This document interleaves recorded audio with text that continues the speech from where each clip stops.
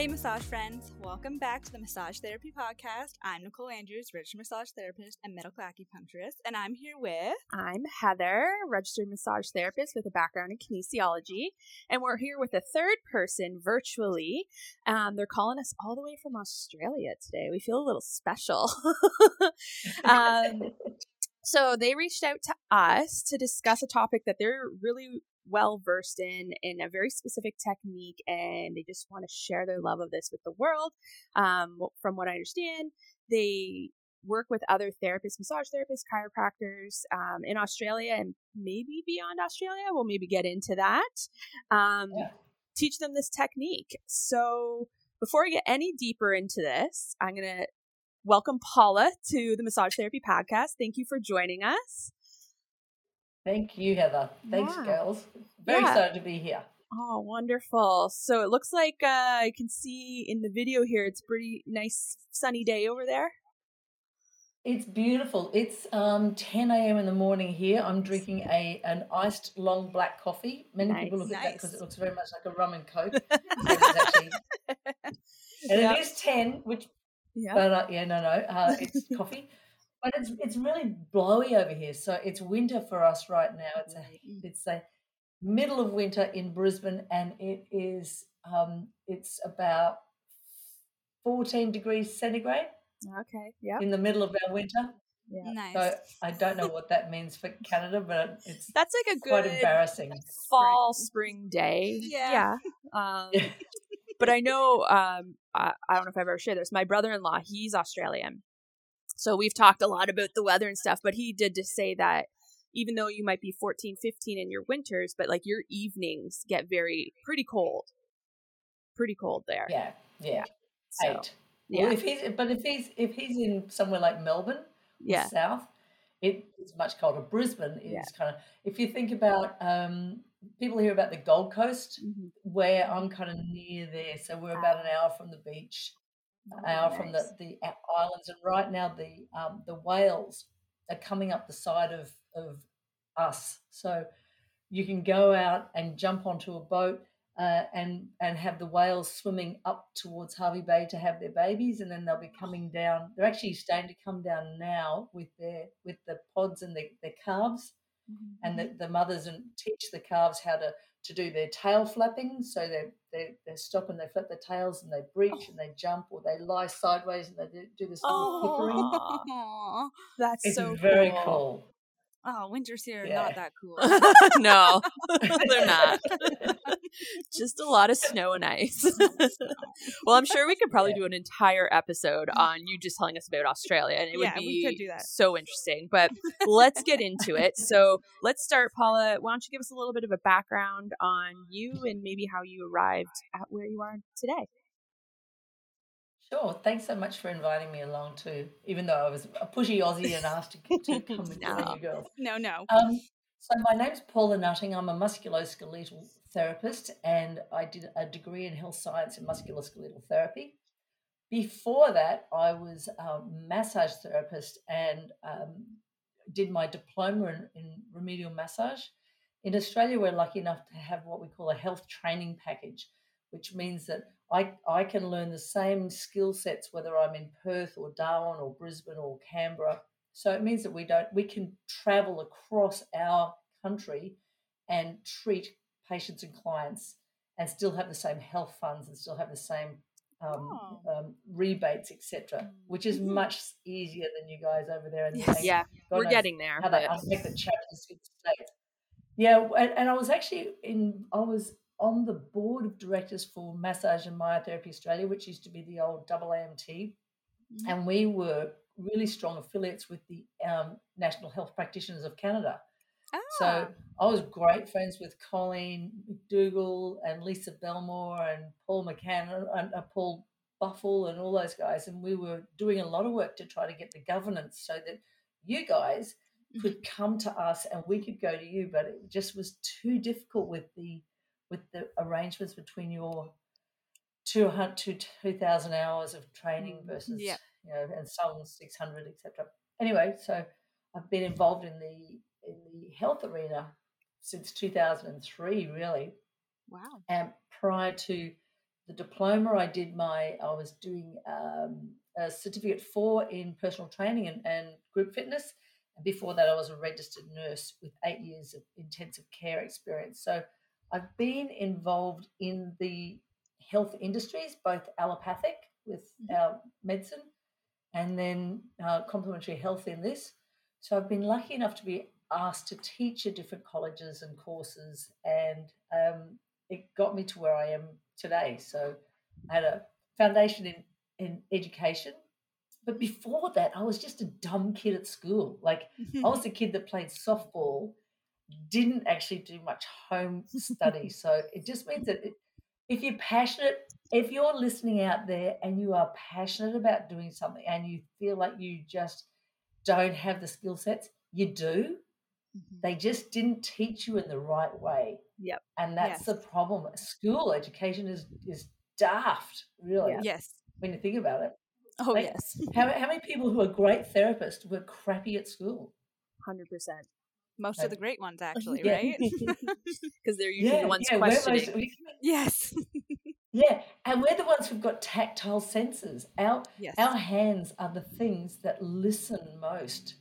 So we listen with our hands, and then we listen with our heart, and we listen with our head. And it probably goes in that order because you've got this. I first started massaging in 1994 when you guys were probably born. We're a little bit before then, but we were pretty young. yeah, you would have been babies. And I always say to people when I'm teaching that we have a body of knowledge. Every time we put our hands on somebody's skin and muscle and tissue and we mold it and move it with our hands, we get information that comes into our brain, and it's like a giant Rolodex of information. So I can sit there and put my hand on somebody's tissue, and there'll be an intuitive practice that my brain has gone, I felt this tissue before, I felt this response, this was the outcomes when I did this maneuver. And it all happens in a beat of a heart. Yeah. So we actually, the practice that we do is not voodoo, and it's not witchcraft, and it's not, wah-wah. It's because we have got this skill set that we've built through tactile sense. And people don't get that the power that remedial massage and massage therapists and myotherapists and musculoskeletal therapists have for their clients and patients is far greater than anyone has probably really valued before. Oh, 100% agree. We, I can't say how many times Nicole and I have probably done this in treatment. I know that a new person coming in, we've gone through all of our health history, we've maybe done some orthopedic testing, and then they're kind of like, well, what is it? Now, first of all, we're not allowed to diagnose, but second, I'm like, that's only like a fraction of my assessment. I need to get my hands on you to be able to know what we're dealing with, what's going on, what muscles are tight, what might be short, and I can build a better treatment plan and even give you a better idea of like, okay, how much did your tissues change in this treatment? Then that will let me know when I can see you again. You know what I mean? So I 100% agree with what you're saying, Paula. Absolutely. Yeah, I often tell clients no idea. Yeah. And you listen to what they're saying, and you watch what they're doing. Like keep your eyes aware of twitching somewhere, or an eye that might go up to the side, and you'll be like doing something, you go and stop and go, okay, what's happening there? Like where's your head gone right now? And then we just get that body of knowledge as we're going through the treatment. And we might do 1, 2, 3, 4, 5 sessions with them, and we'll have moved them forward years worth of what other people have been able to do. But back to the teaching kind of structure, I kind of went, okay, I know what's bad. I know what doesn't work. So when you know it doesn't work, then you can build on a way that does work. So I try to make sure that all of my elements of teaching, because I teach and train the Chapman's Reflexes, or otherwise known as neurolymphatic point stimulation, and I'll kind of give a tiny bit of history if we've got time. Of course. But I like to make sure that people are either auditory, visual, kinesthetic, visual, digital. They've got different learning styles. So in any structure of teaching, you've got to include all of those styles in there. Otherwise, it just doesn't get to everybody. So I make sure that with the courses that I'm running in Chapman's Reflexes, there's an option of face-to-face, which is the easiest way because you can actually hand out PDFs. They can watch Death by PowerPoint, and you can walk around and talk and demonstrate. So the next best option is the virtual lives, which is as close as I can get to that, where we're pretty much doing exactly this, and then I'm dropping in videos, and then you've also got the paperwork that you can read through. So you can actually touch tactile paper and turn pages, as well as look, as well as treat, as well as listen. So I think that for therapists, we need to be able to learn in all of those modalities or all of those understandings, so that we can actually remember how to do that work when I'm not with you and you're with your patients or your clients in your clinical practice. So anyone who teaches by just solely Death by PowerPoint, you've got to go. You've got to give good feedback about how that won't work. Absolutely. And move on. So I can give you a little bit of history about what the Chapman's is, if you like. Yeah, perfect. That was going to be your question. Thanks. Yeah. Yeah, it's like, what the hell are you talking about? Okay, I'm just going to grab my book because I noticed, Heather, you said that you are. That's the book. Not that anyone can see that, but I'm holding the Chapman's Reflexes Manual by Paula. So you're a kinesiologist. Did you do applied kinesiology, touch for health, which is the here in Canada or here in, I'm assuming Canada, but a lot of the kinesiology is it's not the applied kinesiology. Like I have a bachelor's in, mine's in social science and kinesiology. That is a whole other story. So yeah, it's not applied kinesiology. Okay, yeah, because it's hard to know where we're leaning towards when we're talking about it. So Chapman's reflexes, which are neurolymphatic point stimulation. Frank Chapman was an osteopath in the 1930s, 20s and 30s, and which is why there's very little clinical research on the work. So he and his wife and her brother Charles Owens, who we recognise that name from our textbooks, the three of them were all chiropractors, and they all worked on visceral work with the body.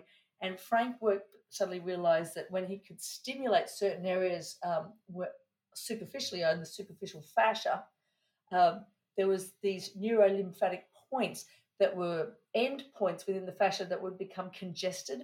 When an organ wasn't functioning properly, these points would be more congested and tender to touch.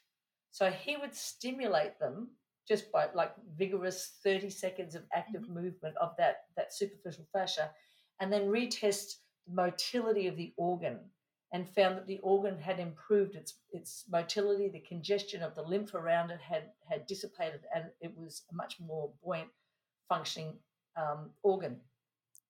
We moved down to 1950, and he died quite young. So Charles Owens and his wife Frank's wife decided to call them Chapman's Reflexes for him because of all the hard work he'd done. So and I kind of hold the honour for the man by keeping them, but the traditional is neurolymphatics.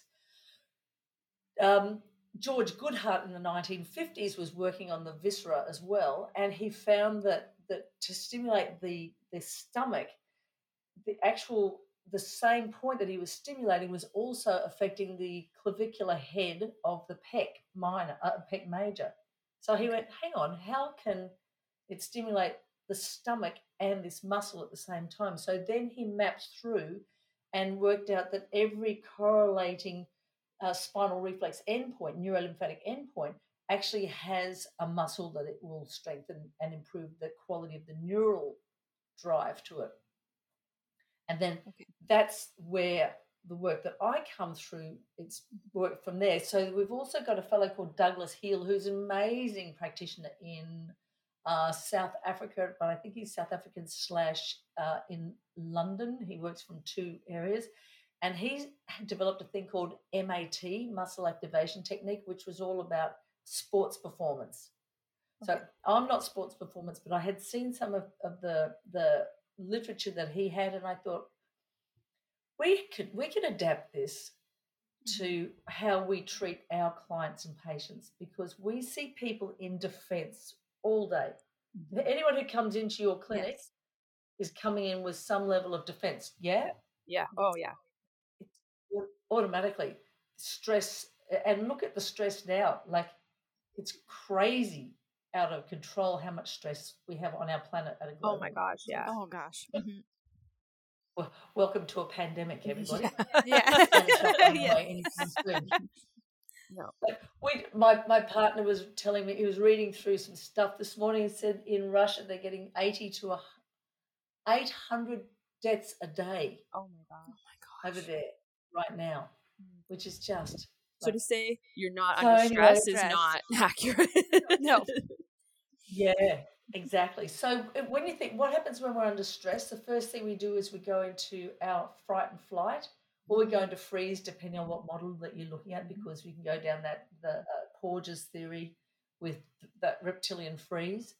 But just keeping it simple, fright and flight. The first thing we do is we hold our breath and we tuck in at the diaphragm. So the diaphragm's our primary postural muscle that's going to get oxygen down for us. So what are we doing? We're reducing our oxygen consumption to glutes. Almost all of our postural muscles, our type 1 muscles have, we've got our phasic and we postural. So the postural are now going down with the oxygen. So we then need our phasic muscles to do the jobs that the postural muscles don't do. So then we have patients who come in to see us with one shoulder slightly elevated, rotations, side bends, lower back pain, pain through shoulder ranges, all those things, because the body's trying to do tasks. It's still got to hang washing out. It's still got to put a bra on. It's still got to pull pants up. And if the postural muscles aren't going to work, the phasic muscles are going to do it, and they don't sit exactly. You're not going to have the same range of movement when a phasic muscle is going through a range versus a postural muscle. If it's the synergist, it's not the actual agonist. It's not the one that's the main mover. It's the assisted mover. And over time we get problems. So if we come back and we look at the model of using the diaphragm to increase our quality of oxygen, we can find the neurolymphatic points for the diaphragm, which are resting along the sternum, and we can stimulate those points to increase the neural drive to the diaphragm. And then we can get people to breathe through their diaphragm 30, I say 10 breaths, which is about 2 minutes, to reboot the relaxation system. So we're going to get our relaxation process going again, to get out of fright and flight and get into our serotonin and our dopamine, all those lovely neurotransmitters that calm us down. And then we have someone who we can get on the table and work beautifully with. So it's as simple as working through something as simply as just starting with the diaphragm and doing whatever you want. But in actual fact, what I do with the Chapman's reflexes is that we then look at what else is going on. So diaphragm's off, we look at the top of the core, means that we're then going to come down to the base of the core, which is going to be our pelvic floor, gluteus maximus, psoas, hamstring links. So that's what I'm going to go and play with you girls right now. And anyone who's listening, they can have a bit of a crack at this at home. So what I want you to do is, if you guys can you test hamstring length between the two of you? If one of you lies on the ground, can the other one just check how long the hamstrings are? We can probably figure something out. For sure. Absolutely. We're not a video podcast, so people aren't going to mind if we disappear. Here, I'll lay down.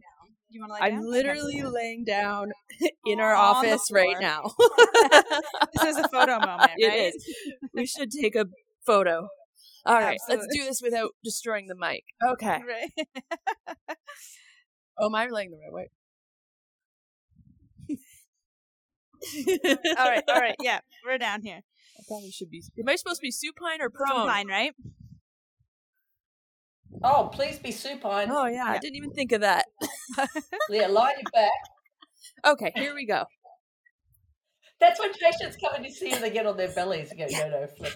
Okay, so testing hamstring length. Perfect work. And she's hopefully she's got one that's a little bit tighter than the other. And then we're going to have a look and see how strong her. Yeah, how tight? How tight is she, Nicole? She I don't know. She's doing all right. I will admit that I'm rehabbing an SI injury right now, so I've been doing a lot of stretching. Excellent. All right, we'll get her to bend a knee and put a foot on the ground. Okay. And we're going to do a glute strength test. So put your hand underneath the heel. And then, I know. Heather, you're going to try to keep your foot on the ground. And Nicole, you're going to try to pull the heel off the ground. All right. So, all right, you ready? You're going to push? Yep. Okay. Ready? 1, 2, 3. So she's got no strength there, right? Yeah, you can feel me lift that up there. Yeah. Okay. All right. So jump back so I can see you girls and I can show you where I want you to rub. All right. I'll watch the process. All right. She's right there. There we go. Yeah, excellent. Okay, so 2 things. We test the hamstrings when we're looking at our pelvic stability, because if the glutes are weak and the hip flexors are tight and not functioning properly, because we always know that they'll be strong in a short position, hip flexors, and then weak as they get longer if they're dysfunctional. So if you've got an agonist that's really, really strong, which is your hip flexor in short position, your glute max is going to be weak in long position. It's not going to be strong because they can't work together. So then the pelvis becomes weak. So that pelvis becomes lax, SIJ dysfunctions, because the ilium start moving too much. And then the hamstring tightens up because it's trying to stop the ilium going further into anteriorization. That's the job. So please stop belting a muscle that's trying to do a job. It's doing it for a reason. So every time you stretch the hamstring's going, hang on a minute. Don't you want me to stop the pelvis from going into anteriorization anymore? So what do you want me to do now? Because I'm trying to do what the body intuitively knows, and then you are coming over the top and telling me what you want to do. So the 2 points we're going to work on, one is to turn on just beside, there's your umbilicus, come to the side of the belly button by 1 centimeter and give it a rub. All right. You're going to do it now. The side that you tested. Oh, that is tender. Thank you very much. I bet, is yours, Nicole, or not so much? Mine's not at all, but I feel fine. Oh, mine are tender. Yeah, so you're right beside them, almost like you're going to fall into the belly button. So we've got 30 seconds of that. And now when you're listening to this at home, you can actually do this as well. So we're stimulating the neurolymphatic points, the arc for the hip flexors, psoas major, psoas minor, iliacus. Great. So now that we've done 30 seconds of that, we're going to do the stimulation points for the gluteus maximus, because we need the glute to work as well. I'm wearing my flash things because I just came from Pilates. So vastus lateralis, come a little bit more anterior to it. So you're on your vastus lateralis, but not ITB. And give that a knuckle rub as well, all the way up and down. So we're right up the top near the greater trochanter, but inferior to it, in front of it. How's that feeling for you, Heather? Tender? That one's not as tender as I will admit the points on the abdomen felt like bruises. That's how tender they were. Oh. Amazing. This is more tender for me. All the way down to where it almost comes into the tendon attachment at the patella. All the way up and down. We got 30 seconds of that. And you'll be doing that same thing at home, ladies and gentlemen.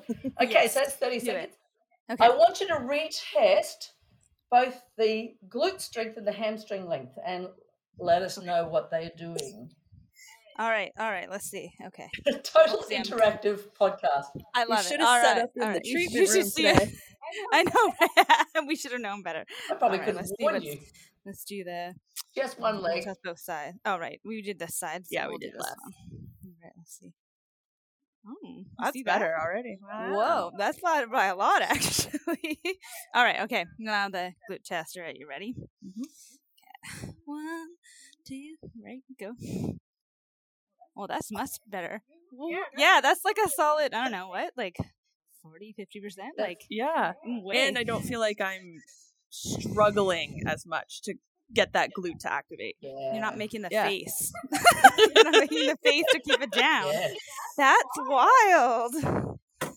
It's wild, isn't it? Yeah. That is. That's your nervous system. That's cool. Mm-hmm. So what happens is that get yourself, don't tangle yourself in all that. Yeah. So you can go ahead, Paula. What we did is we turned on the neural firing patterns, so the nervous system for the two muscles that are going to support the lower part of the pelvic stability, hip flexion, hip extension. And I bet if Heather was walking around now, like just did like a walk around, she would feel totally different with that left leg to the right leg. Yeah, I do feel like the glute will engage. It feels different. I don't know how to explain how it feels different, but yeah, it does feel different. Yeah.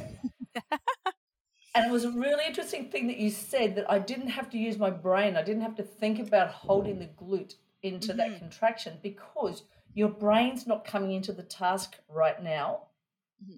It has been removed from the process. So if we have to do movement and the correct muscles aren't working, we kind of go, okay, shoot, I'm going to throw my shoulders over and I'm going to do it that way. Like the brain has to actually work through a task. Mm-hmm. If that reflex arc loop is working, the brain doesn't have to do that. So it's just gone, you can quite happily sing a song in a different language. I could teach you something else, and whilst your glute was holding still. And that's when we've got patients that are on our table that we're treating them, and that you watch their face, like their eyes they're trying to find, where do I remember this from before? Is it a new task? So that comes back to us reading our clients and our patients on the table. So that's what I do. I teach how to get people firing the lower body, the upper body, thoracic extension, anything that is going to close them down. We teach, there's 13 different pretty much muscle groups that we work to get you into beautiful thoracic extension, soft shoulders, nice comfortable necks, pelvic floor that stays up instead of sags down. And it helps with calves, shins, ankles, knee pathologies, hip pathologies, etc. And it's simple because it's quick. Right. Yeah. And it's easy. It's soft. It is, yeah. Yeah, I'm trying to think like if there would be any population that this would be like contraindicated for. And I can't really think of anything unless it's in obviously extreme emergency situations like that you probably wouldn't even be practicing massage therapy for. Mm-hmm. But like, is there any population that doesn't respond well to this? No, that's the thing.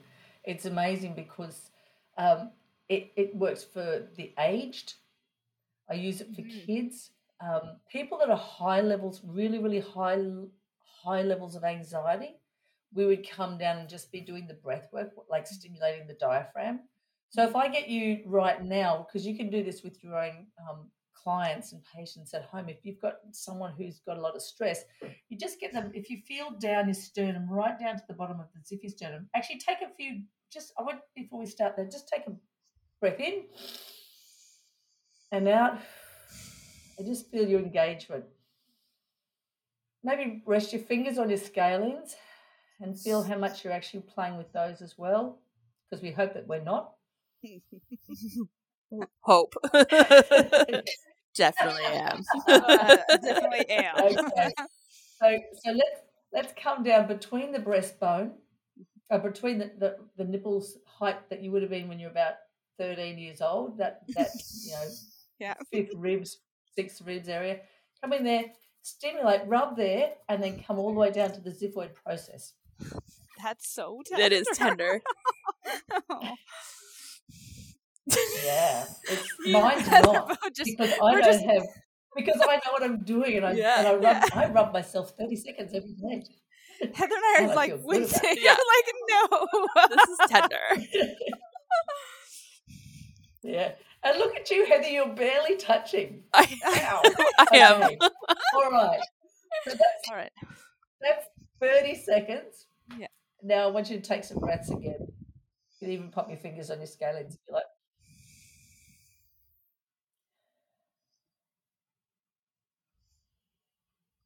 You should feel your belly is just opening up in that space. Yeah, I feel like it's very small, like changes. I feel like not very many people might know unless they like really know their body. You know what I mean? Yeah. You have to have a real understanding of your body too. Yeah. I like it. Yeah. That's good. Yeah. Like mine. I still feel it. Same. I'll work on that one. Nicole, tell me where your shoulders are now, though. Yeah, do you see that? You feel like, yeah. I could feel it, like as I sat back, like and down, because you watching me, you could see I was like all crunched up and like looking at the monitor, and like immediately I'm just like, oh, they have just dropped. They've just dropped literally 2 centimeters. Yeah, that's wild. I can see it in the video of me, of you all watching. Yeah, that's cool. We should have taken some before and after. I can probably get some screen grabs from the video recording. Yeah, right? Like, yeah. That would be awesome. So that's amazing. So it helps when someone's got stress. So if you know that somebody has got a little bit of anxiety going on, you can say, look, I just want you to get in here and rub that. If you can feel yourself getting into that anxious state, we want to get you into the relaxation response. We want to get you to rub through here and then take some diaphragmatic breaths. We can get them to rub into the jaw, because there's some really cool areas for the jaw that you've got your neurolymphatic and you've got your neurovascular. There's neurovascular up here that will also help with stress and relaxation. So we're trying to find ways to assist people in everyday lives to get them into an area where they're using their oxygen driving muscles, their diaphragm, and then their postural stabilizers, and to feel safe and good about themselves. So that's what this is all about. And then maybe so it works with the aged, it works with sports performance, because Doug Hill was all over this with his exercise, and there's a thing called RPR, which is repetitive performance reset, reflexive performance reset, and the guys are in a lot of the universities and colleges in America, and they have the high performance sports teams, and they use that, which is pretty much Doug's stuff that they've taken across and helping with sports excellence.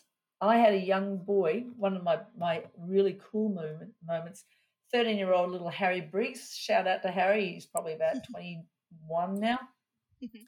He was wanting to go into the what do they call it, cross country. So he was doing a 4K run. Actually, might have been less. I think he started with the 1,500, and then he got built up to 4. So 1,500 meters. And I got him to wake up his hip flexors, his glutes, his lats, because you need them in running, quads, and tweaked a few other things. And he had 3 runs. The first run, he had a 14-second PB. And then the next 2, he ended up with all up 22 seconds personal best with doing that over 3 moves. So to make 22 seconds on 1,500 meters is a lot. And he made the Metro team. So his mum wrote me and said, thank you so much. He's the happiest little 14-year-old on the planet right now. Oh, that's so sweet. So adorable. Oh my goodness. Yeah. So I wanted to go back to the kind of the basics. So you were saying, so it's the neurolymphatic is almost like a nodule that you're palpating. Is that kind of accurate? So is it kind of similar? Are all the points, like, the map of like my neurolymphatic points be the same as Nicole's, be the same as whoever down the hall? Or is it kind of more like how trigger points show up, that not everybody's is in the exact same spot, but everybody kind of has similar trigger point areas? Great question. They are reproducibly mapped. So the ones for the diaphragm will be all the way along the sternum, out onto the sternalis on that area. The areas for the gluteus maximus will be along the lateral border of the vastus lateralis. The area for the abdominals are on the midline, like along the adductors. So they're reproducible. Which means that I can teach you and you can treat 20 people knowing that we've got the same spots. And I don't know if you can see there's a poster up there. And a little bit, poster has got the that's the can you people see that out there? So that gives the poster, actually I designed because it says what's the strength test you do, and then where is it that we rub, so that I have clients and patients, and so I'm going to take that as a little homework sheet, and then they know where they're rubbing. So just so we can give like a good, like what I'm gathering is like for a treatment like this, just so like people can understand, like when you're doing a treatment, it's usually a strength test, and then you rub the area, and then you strength test it again, kind of idea, or strength or length test, or both kind of idea. Like, is that sort of how you do it for every segment that you're doing? Yeah. So the way I do it, because I've been doing it for 1,000 years, is that I will, and what I'd like to try to get people to be able to learn is that you'll come in, you'll have your client patient will sit down, you'll take their history, general assessment, and before I'll probably do some of the orthopedic tests if I'm really thinking like it's a really acute shoulder pathology and I want to work out whether we've got it's bursitis or tendon, or like to work out something that's really specific. If there's someone who's coming in with just a global, my neck's tight in the mornings, my lower back's sore in the mornings, I get a little bit of pain down the lateral side of my leg, those vague things that 90% of them come in to see us, I'll say, listen, I'd really like to do just a couple of little strength tests on you to see if you've got muscles that aren't working properly. Because if you think about a garden hose, if I kink the garden hose at the back, how much water is getting to the lawn and what's happening to the grass? So you don't really think about what's happening to the hose because the grass is going brown. And you come to see me with brown grass. Yeah. So you don't come to see me because some monkey at the back end has kinked the hose. Yeah. So what I want to do is, do you mind very much if I just check to see if you've got hoses that are kinked to the muscles, to that, because the hose is like a nerve. And if I can unblock that nerve, it will be the same as unkinking the hose, and then you'll have this luscious, beautiful lawn, which reproduces to luscious, beautiful muscles that don't feel pain. Are you okay with me doing probably about 5 minutes of muscle strength testing? Get their permission, and then I go, let's test with the first for the diaphragm, and I have to test using a traditional Chinese medicine method. So we test for balance of the TCM, and then I go through hip flexion, glute strength, because we, as I said, start at the top, go to the bottom, and then I work through lateral strength. So have they got good strength through their lateral system? So we look at Tom Myers anatomy trains. Are they using their lateral glutes, abductors, adductors? Then I look at the functional back line. So is the lat dorsi strong? Because if the lat dorsi is short and weak because the muscles haven't got the neural drive to them, which is normally what happens, they will have an unstable contralateral glute max area, and then the piriformis tightens. And how many people come in with a tight piriformis that's complaining of stuff? And we spend our days shoving needles or elbows into a piriformis muscle that doesn't need it. It's terrible. It's just, oh God, it drives me mad. It drives me absolutely mad. So the next person that comes in to see you with piriformis type symptoms, I want you just to, if you could do nothing more than do a little strength test, see if they can actually hold their arm by their side while you push away from it, and then stimulate the point for the latissimus dorsi, which is just below the nipple, about on the ribs around 5, 6, 7, 8, 9, that area through there. Okay. And then retest to see if they can get up and move without that piriformis feeling so tight. And 90% of people, the piriformis will have cleared because the lat dorsi's got the right length, the lumbosacral fascia is eased off, and the pelvis is moving cleanly. So it's one of my big beefs. Don't belt hamstrings, don't belt piriformis. Yes. So anyway, I've digressed again. And then I look at thoracic extension, their capacity to be able to stand or lie down in supine to get their arms over their heads. We look to see if they've got good quality of movement through range of the shoulders and whether they're strong enough through their quadriceps, whether their calves are short, whether their tibialis anterior is functioning effectively, because in gait we need a lovely clean line between the gastroc soleus and then the tibialis anterior, tibialis posterior. So they have to work nicely together. So it's all looking at Myers lines and functional movement. And then I stimulate the areas that might need work. So for when I'm teaching my students, I go, all right, all I want you to do is do the diaphragm and then maybe do what we did just before. Yeah. Make the chest the hamstring length, test the psoas strength, test the glute strength, and stimulate whichever's weak on those. And then just say, okay, my brain's had enough. I don't think I can remember anymore what Paula told me. So I'm just going to get you to have a little walk around. How do you feel? You can change now. I'm going to wash my hands, come back, and we'll do the rest of the treatment. Oh, so you can put this stuff in first, Yeah. and then glide into your stuff. And then as you get more and more comfortable with it, you'll find that the entire testing and facilitation will take no more than 20 minutes. And then you've still got 40 minutes or whatever where you can do your other bits and pieces. So it integrates beautifully into your current practice. I can see that. Yeah. And now is there... Did that answer the question? Oh, yeah. Yeah, it does. Because you actually answered a question that I had on the tip of my tongue too, but it also brought up another one. So now you've done the treatment as you described, assessment, did some Chapmans, went into your treatment, and you go to send the client on their way for the day.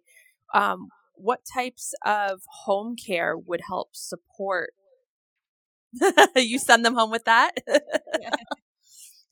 Yes. I send them home with a sheet of paper with the body parts on it and a little side thing that says notes. And I send them home with I failed kindergarten colouring in. So now I have lovely little markers and then I mark the areas that I've just rubbed on them.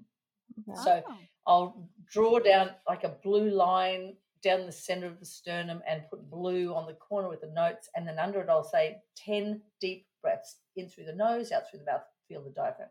And then I'll do, say, in a different color, draw on the belly button, on the side of the legs, and maybe underneath the nipple on one side, and go, that's the second area that I want you to do. And we'll go through the area. So they get that, and it says 30 seconds vigorous, not hard, rubbing once a day.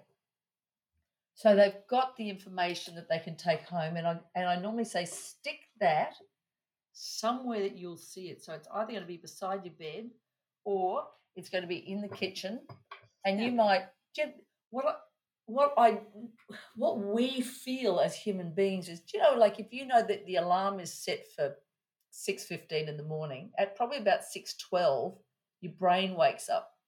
Yeah. And you go, I've got 3 minutes.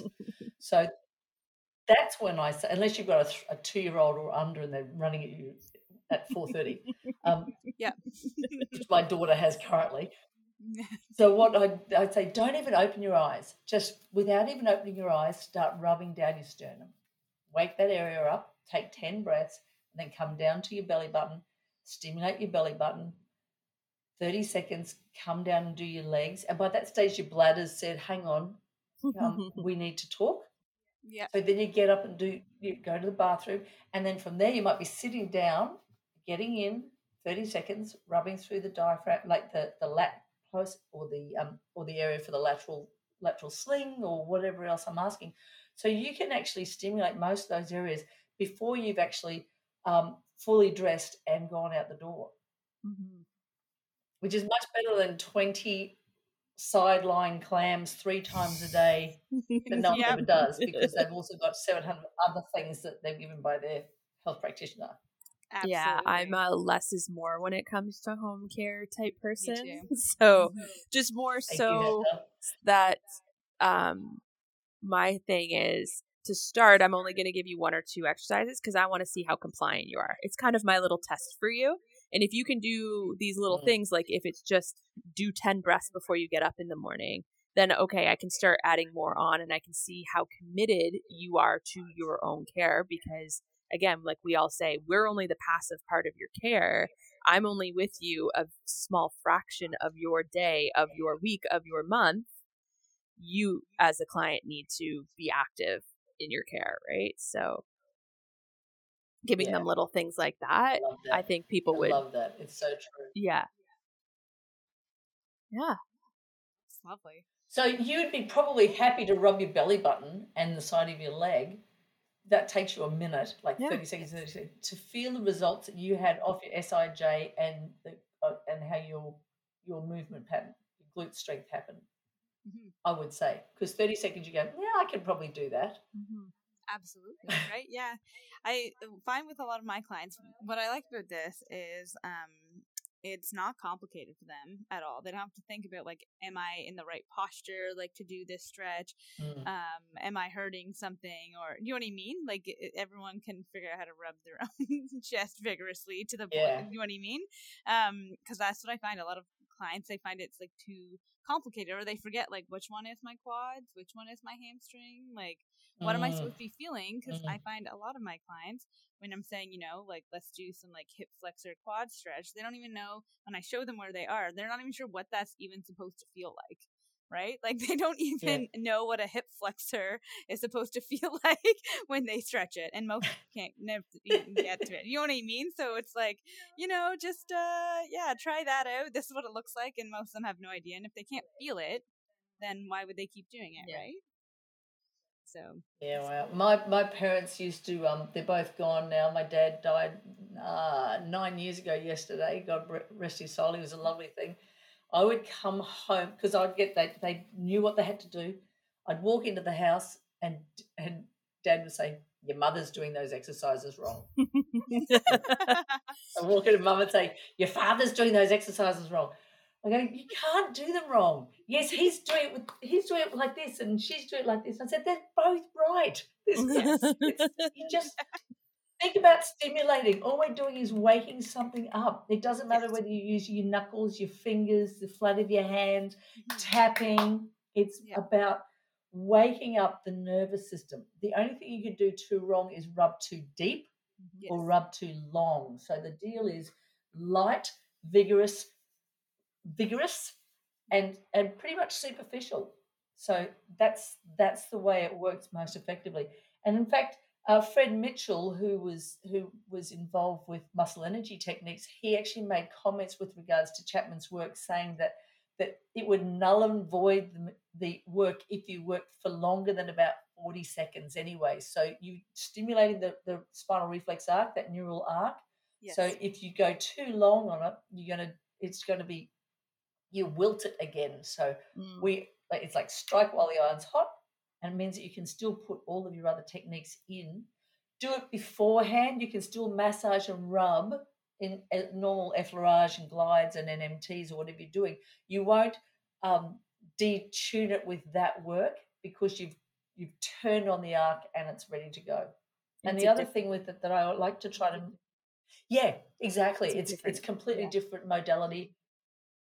And your brain is in a different paradigm. Like when you're working at a neurolymphatic way, you're kind of thinking, I'm turning stuff on versus I'm calming stuff down. Yeah. Yes. And they're both applicable in the treatment room. So that's most treatments need both. 100%. Yeah. Yeah. And get strength into things, because like stop smashing hamstrings and stop smashing glutes if they need to be stimulated to get them on, to get you upright. That's what we need to be doing. Like 90% of your treatments should start supine, I think, personally. And most people, like there's a lot of people that will start every single client or every single patient lying prone on the table. For me, it's just that's a relaxation massage. Yes. And that's fine if you want to do relaxation massage, but if you actually want to get some clinical results and aha moments for your clients and patients, you've got to actually do some tests and get them on and off the table a few times so they go, oh my gosh, that is so much different. My back isn't hurting when I go from sit to stand. Because you want to do that within the first 10 minutes, not at 55 minutes when you get them to stand up and they go, oh, my back is still killing me. And then, because they've been lying down. What's their experience that they're taking home from the treatment from you? If at 55 minutes they get up and they go, oh, my back, oh, but that's all right. It'll be all right when I get back in the car. Like, we don't want that. No, absolutely not. All right. Well, I had a question too, because my journey is always, I have my chronic pain people in the back of my head. Has there been a lot of like clinical success and indication for this with chronic pain, either from injury or surgery that's lasted years, or like an idiopathic onset of chronic pain? Has there been success with that? Yeah, it might take a little bit more, like it wouldn't be just a standalone Chapman's work. It would be looking at the length of time. I was actually lucky enough to do, because I do a thing called Ask Me Anything once a month or whenever, like similar to what you're doing here, but in a vodcast, so visual. And I had John Sharkey and Joanne Avison, who were my guest speakers on Tuesday, and I'll throw you the link because it was pretty damn amazing that these two guys were there. Yeah. And John Sharkey's talking, and rightly so, he said the longer the chronicity of it, so the length of time, the more you're going to be doing stuff that's fascial, because the fascia is laying down these beds and beds and beds that we have to be able to work through.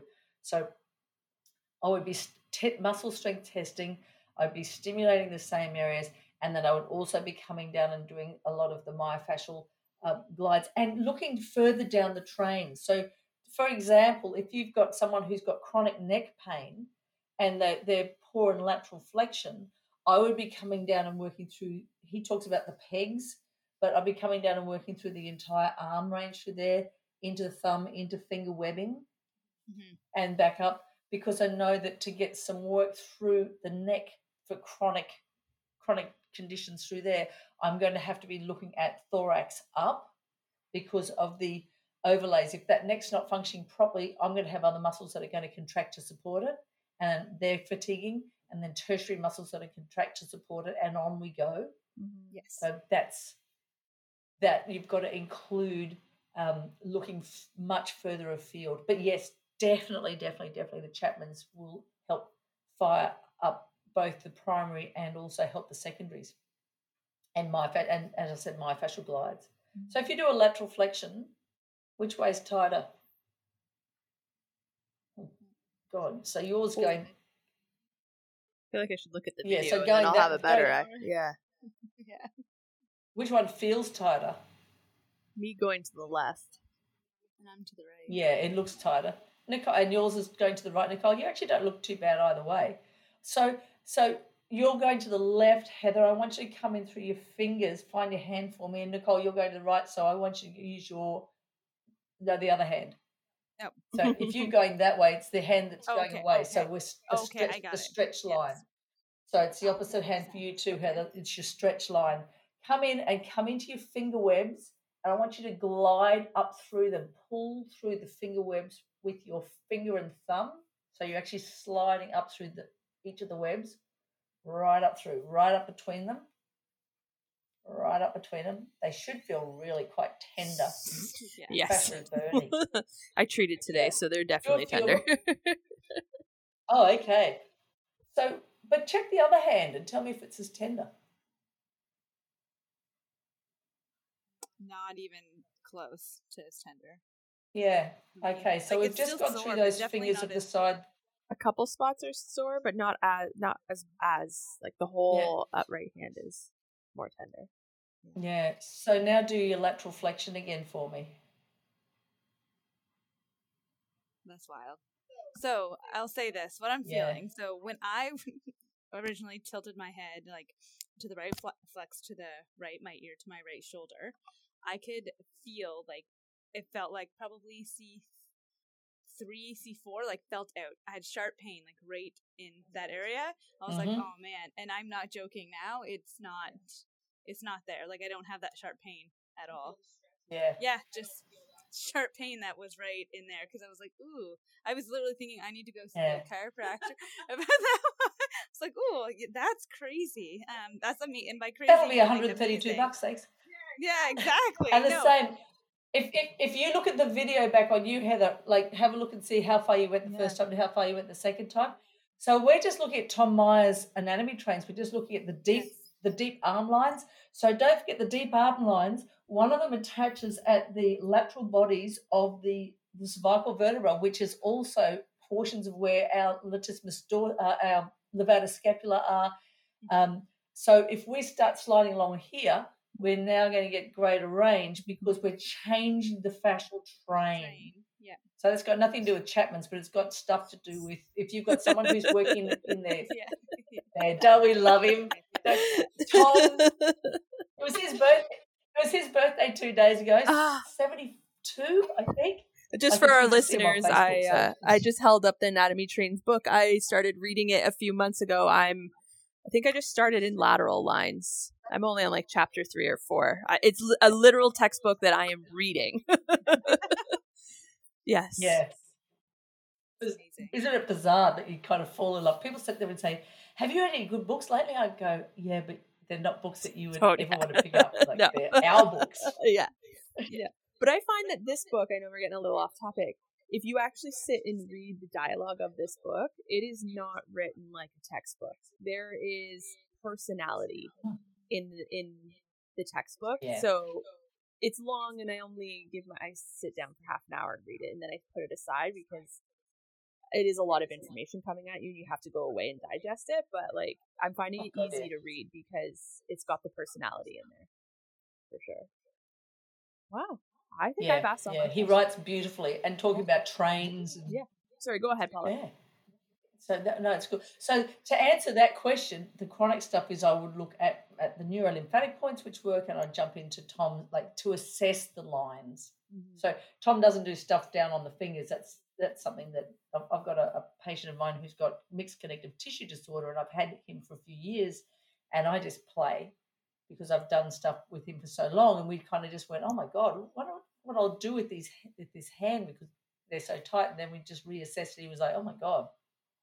So then we kind of went up through forearm flexors and then into the biceps, the brachialis and up through, and I'm always into pecs for necks anyway. Pecs and necks. That should just be a link. Yes, absolutely.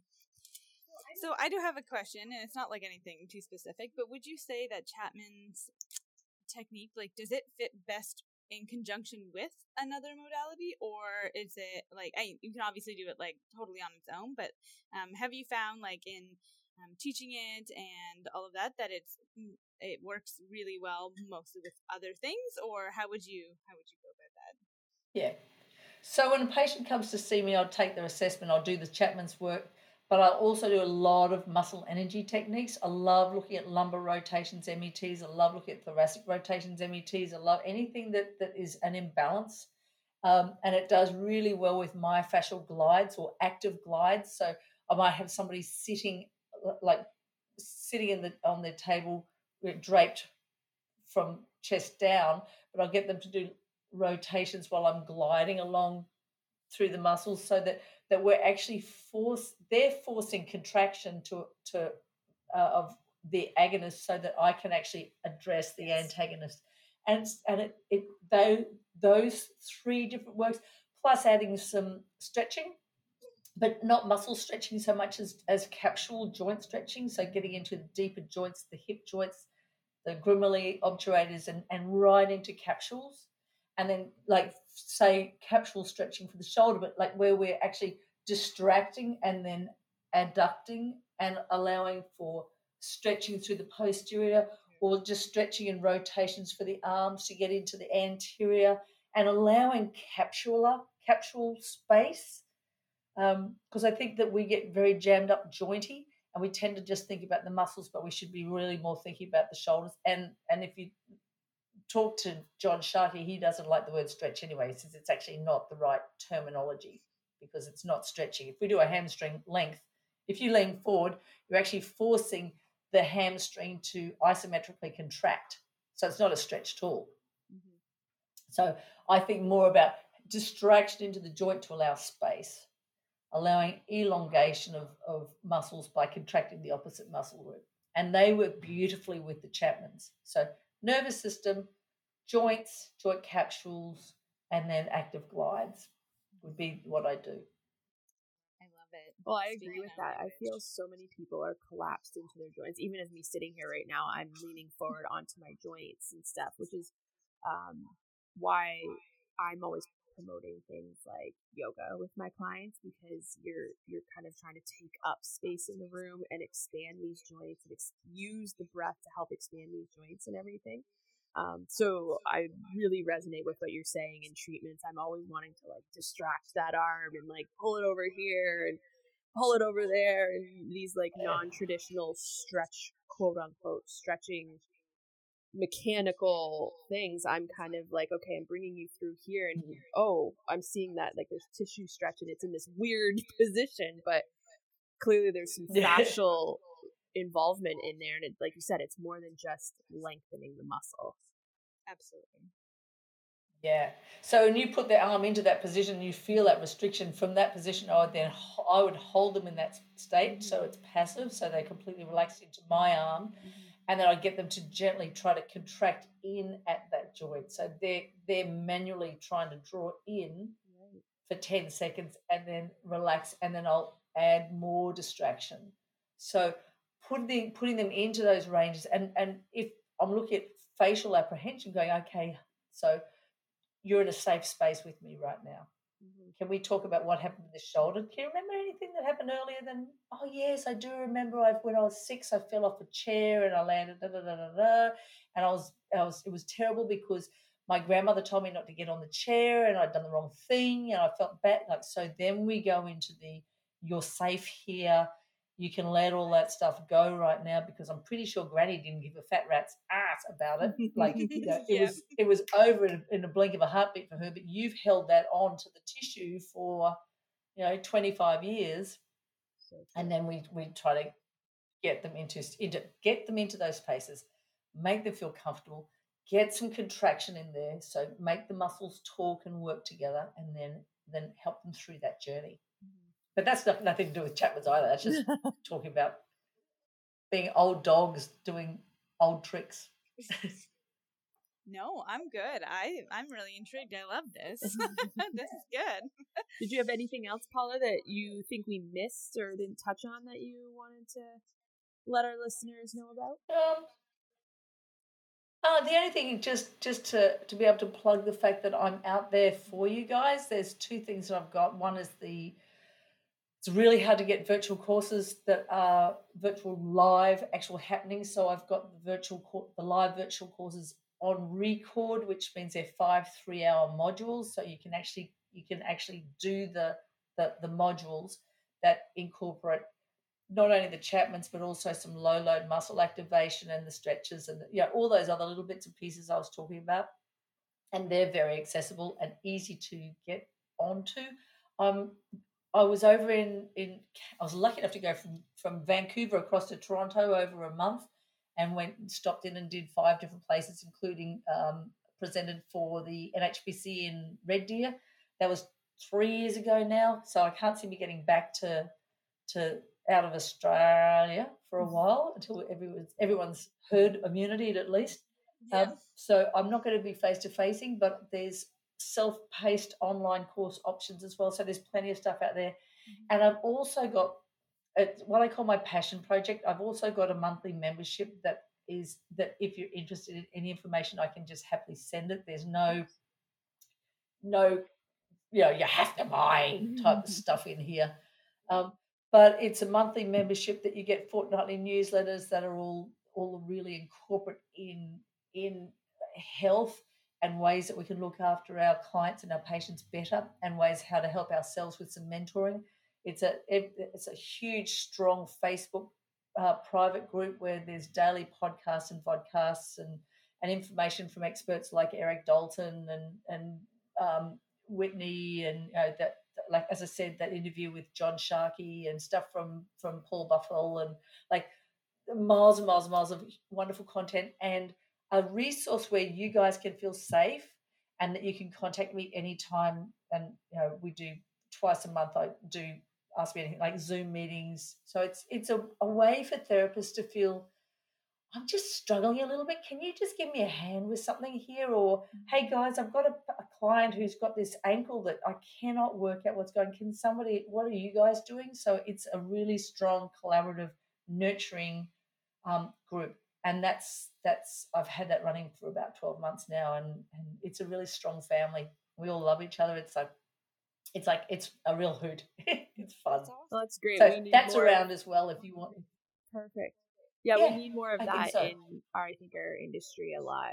We're trying to do that as well in our areas. Just create a community that's more of a nurturing, not like very judgmental. Just like we all realize we have different strengths and whatnot and different perspectives, and to respect that with each other. And as long as our patients are safe and happy with their treatments, that's fine. But we need more collaborative of like, I'm just stuck with this one person. I've tried all these techniques and nothing. I can't seem to get forward. Like, does anybody else have another perspective or experience with this? We need more of that in our health world in general, no matter what country you live in. Yes. Yeah. Totally. Yeah. Well, the Chapman's Reflex Support Group, which is the one that if anyone buys a Chapman's book or the course, that's automatically there. And they're really active in that group too. They'll always be, there's people in there that are always helping back and forth. And the other group, which is the one I'm talking about, the membership group, I've got we're probably a little bit deeper into it, because it's not just talking about the Chapman's work, it's talking about, it can be anything from spinal reflex setting to someone falling down to someone saying, I had a patient, one of my patients, I can't do any work on her chest because her husband used to attack her and come in behind her and broke like 7 of her ribs, and then we're working on how to support her through some of the things that we had, our experiences. So it's a lovely it's a lovely space. I'm really proud of the people that are in there. So like I'm in there all the time because I'm just going, is everyone okay? It's Monday. What did you do over the weekend? What was your big high? That's lovely. That's so great. We'll be sure to get all that information from you and link it all in our description box, and we'll have it on our social medias and everything as well, so people can find you if they want to learn any more. I'm probably going to be diving into this a little bit more and learning more about it, because again, it's like you had said at the beginning, it's hard to find the research, and it is a fairly young technique compared to a lot of the other ones that we use. So I'm sure more research is going to come out on it, but at least from what you're saying, it sounds like it's a low risk of any adverse reaction for clients. So it's kind of like a more safe, conservative treatment to use. So yeah, that's great. So excited. Thanks, Paula, for joining us. Thank you for having me. It's been an absolute pleasure. I love talking with Canadians, because you guys are A, close to Aussies in our behaviour, and B, just generous of just you. Yeah. You're the best of the planet, I always say. Well, thanks. We feel the same for you, Aussies. Absolutely. We have lots of Aussie love. Absolutely, for sure. Well, before we wrap up, we'll just we like to touch base on what we've been drinking through this podcast. You did mention you've been drinking a nice espresso, you said? Ice long black, so it's crushed ice. And then I've got my own coffee machine here with beautiful pods from Italy. A friend of mine has a company there. So 1.5 shots with ice water. Oh, wonderful. There you go. Good start to the day. Delicious. Sounds like something I need after being up all night with my 8-month-old and 3-year-old. It sounds like a good that's what you'll be making tomorrow morning, won't it be? Definitely. Absolutely. So what have you been drinking, Nicole? I actually have something new. Ooh. Yeah. I know. You're like, what is it? It's actually Tetley tea, but they came out with something called cold infusions. Oh. So it is literally like pre-made cold iced tea. Cold so brew. It's just cold brew. So it's in like little tea packets, and then you put it in cold ice water and let it infuse for 10 minutes, and then it makes just yummy cold tea. Yeah, instead of having to like boil it, then let it get cool and stuff like that. I'm a cold tea enthusiast. Yep. Sometimes I like to mix it with wine. It's pretty good. But yeah, no, this one is like watermelon strawberry, and it tastes exactly like that. It smells delicious. So we'll be doing this again. Perfect. I haven't even tried those, so I probably will. I have been drinking my Tazo tea. It's called Zen, and so it's like a lemongrass. It's a green tea with like lemongrass and like I think peppermint and stuff in it. It's a really good bedtime tea. I think I've talked about it before that the first time I drank this, I think I had 3 sips and within 5 minutes I was asleep on the couch. Yeah, I'm surprised you're awake. I know. I'll admit it's getting close to my bedtime. So I love it. I'm an early to bed person, but that's great. No, I appreciate you making time for us on your Saturday morning, Paula, and I hope you enjoy the rest of your day. Yeah, thank you for talking with us. This was amazing.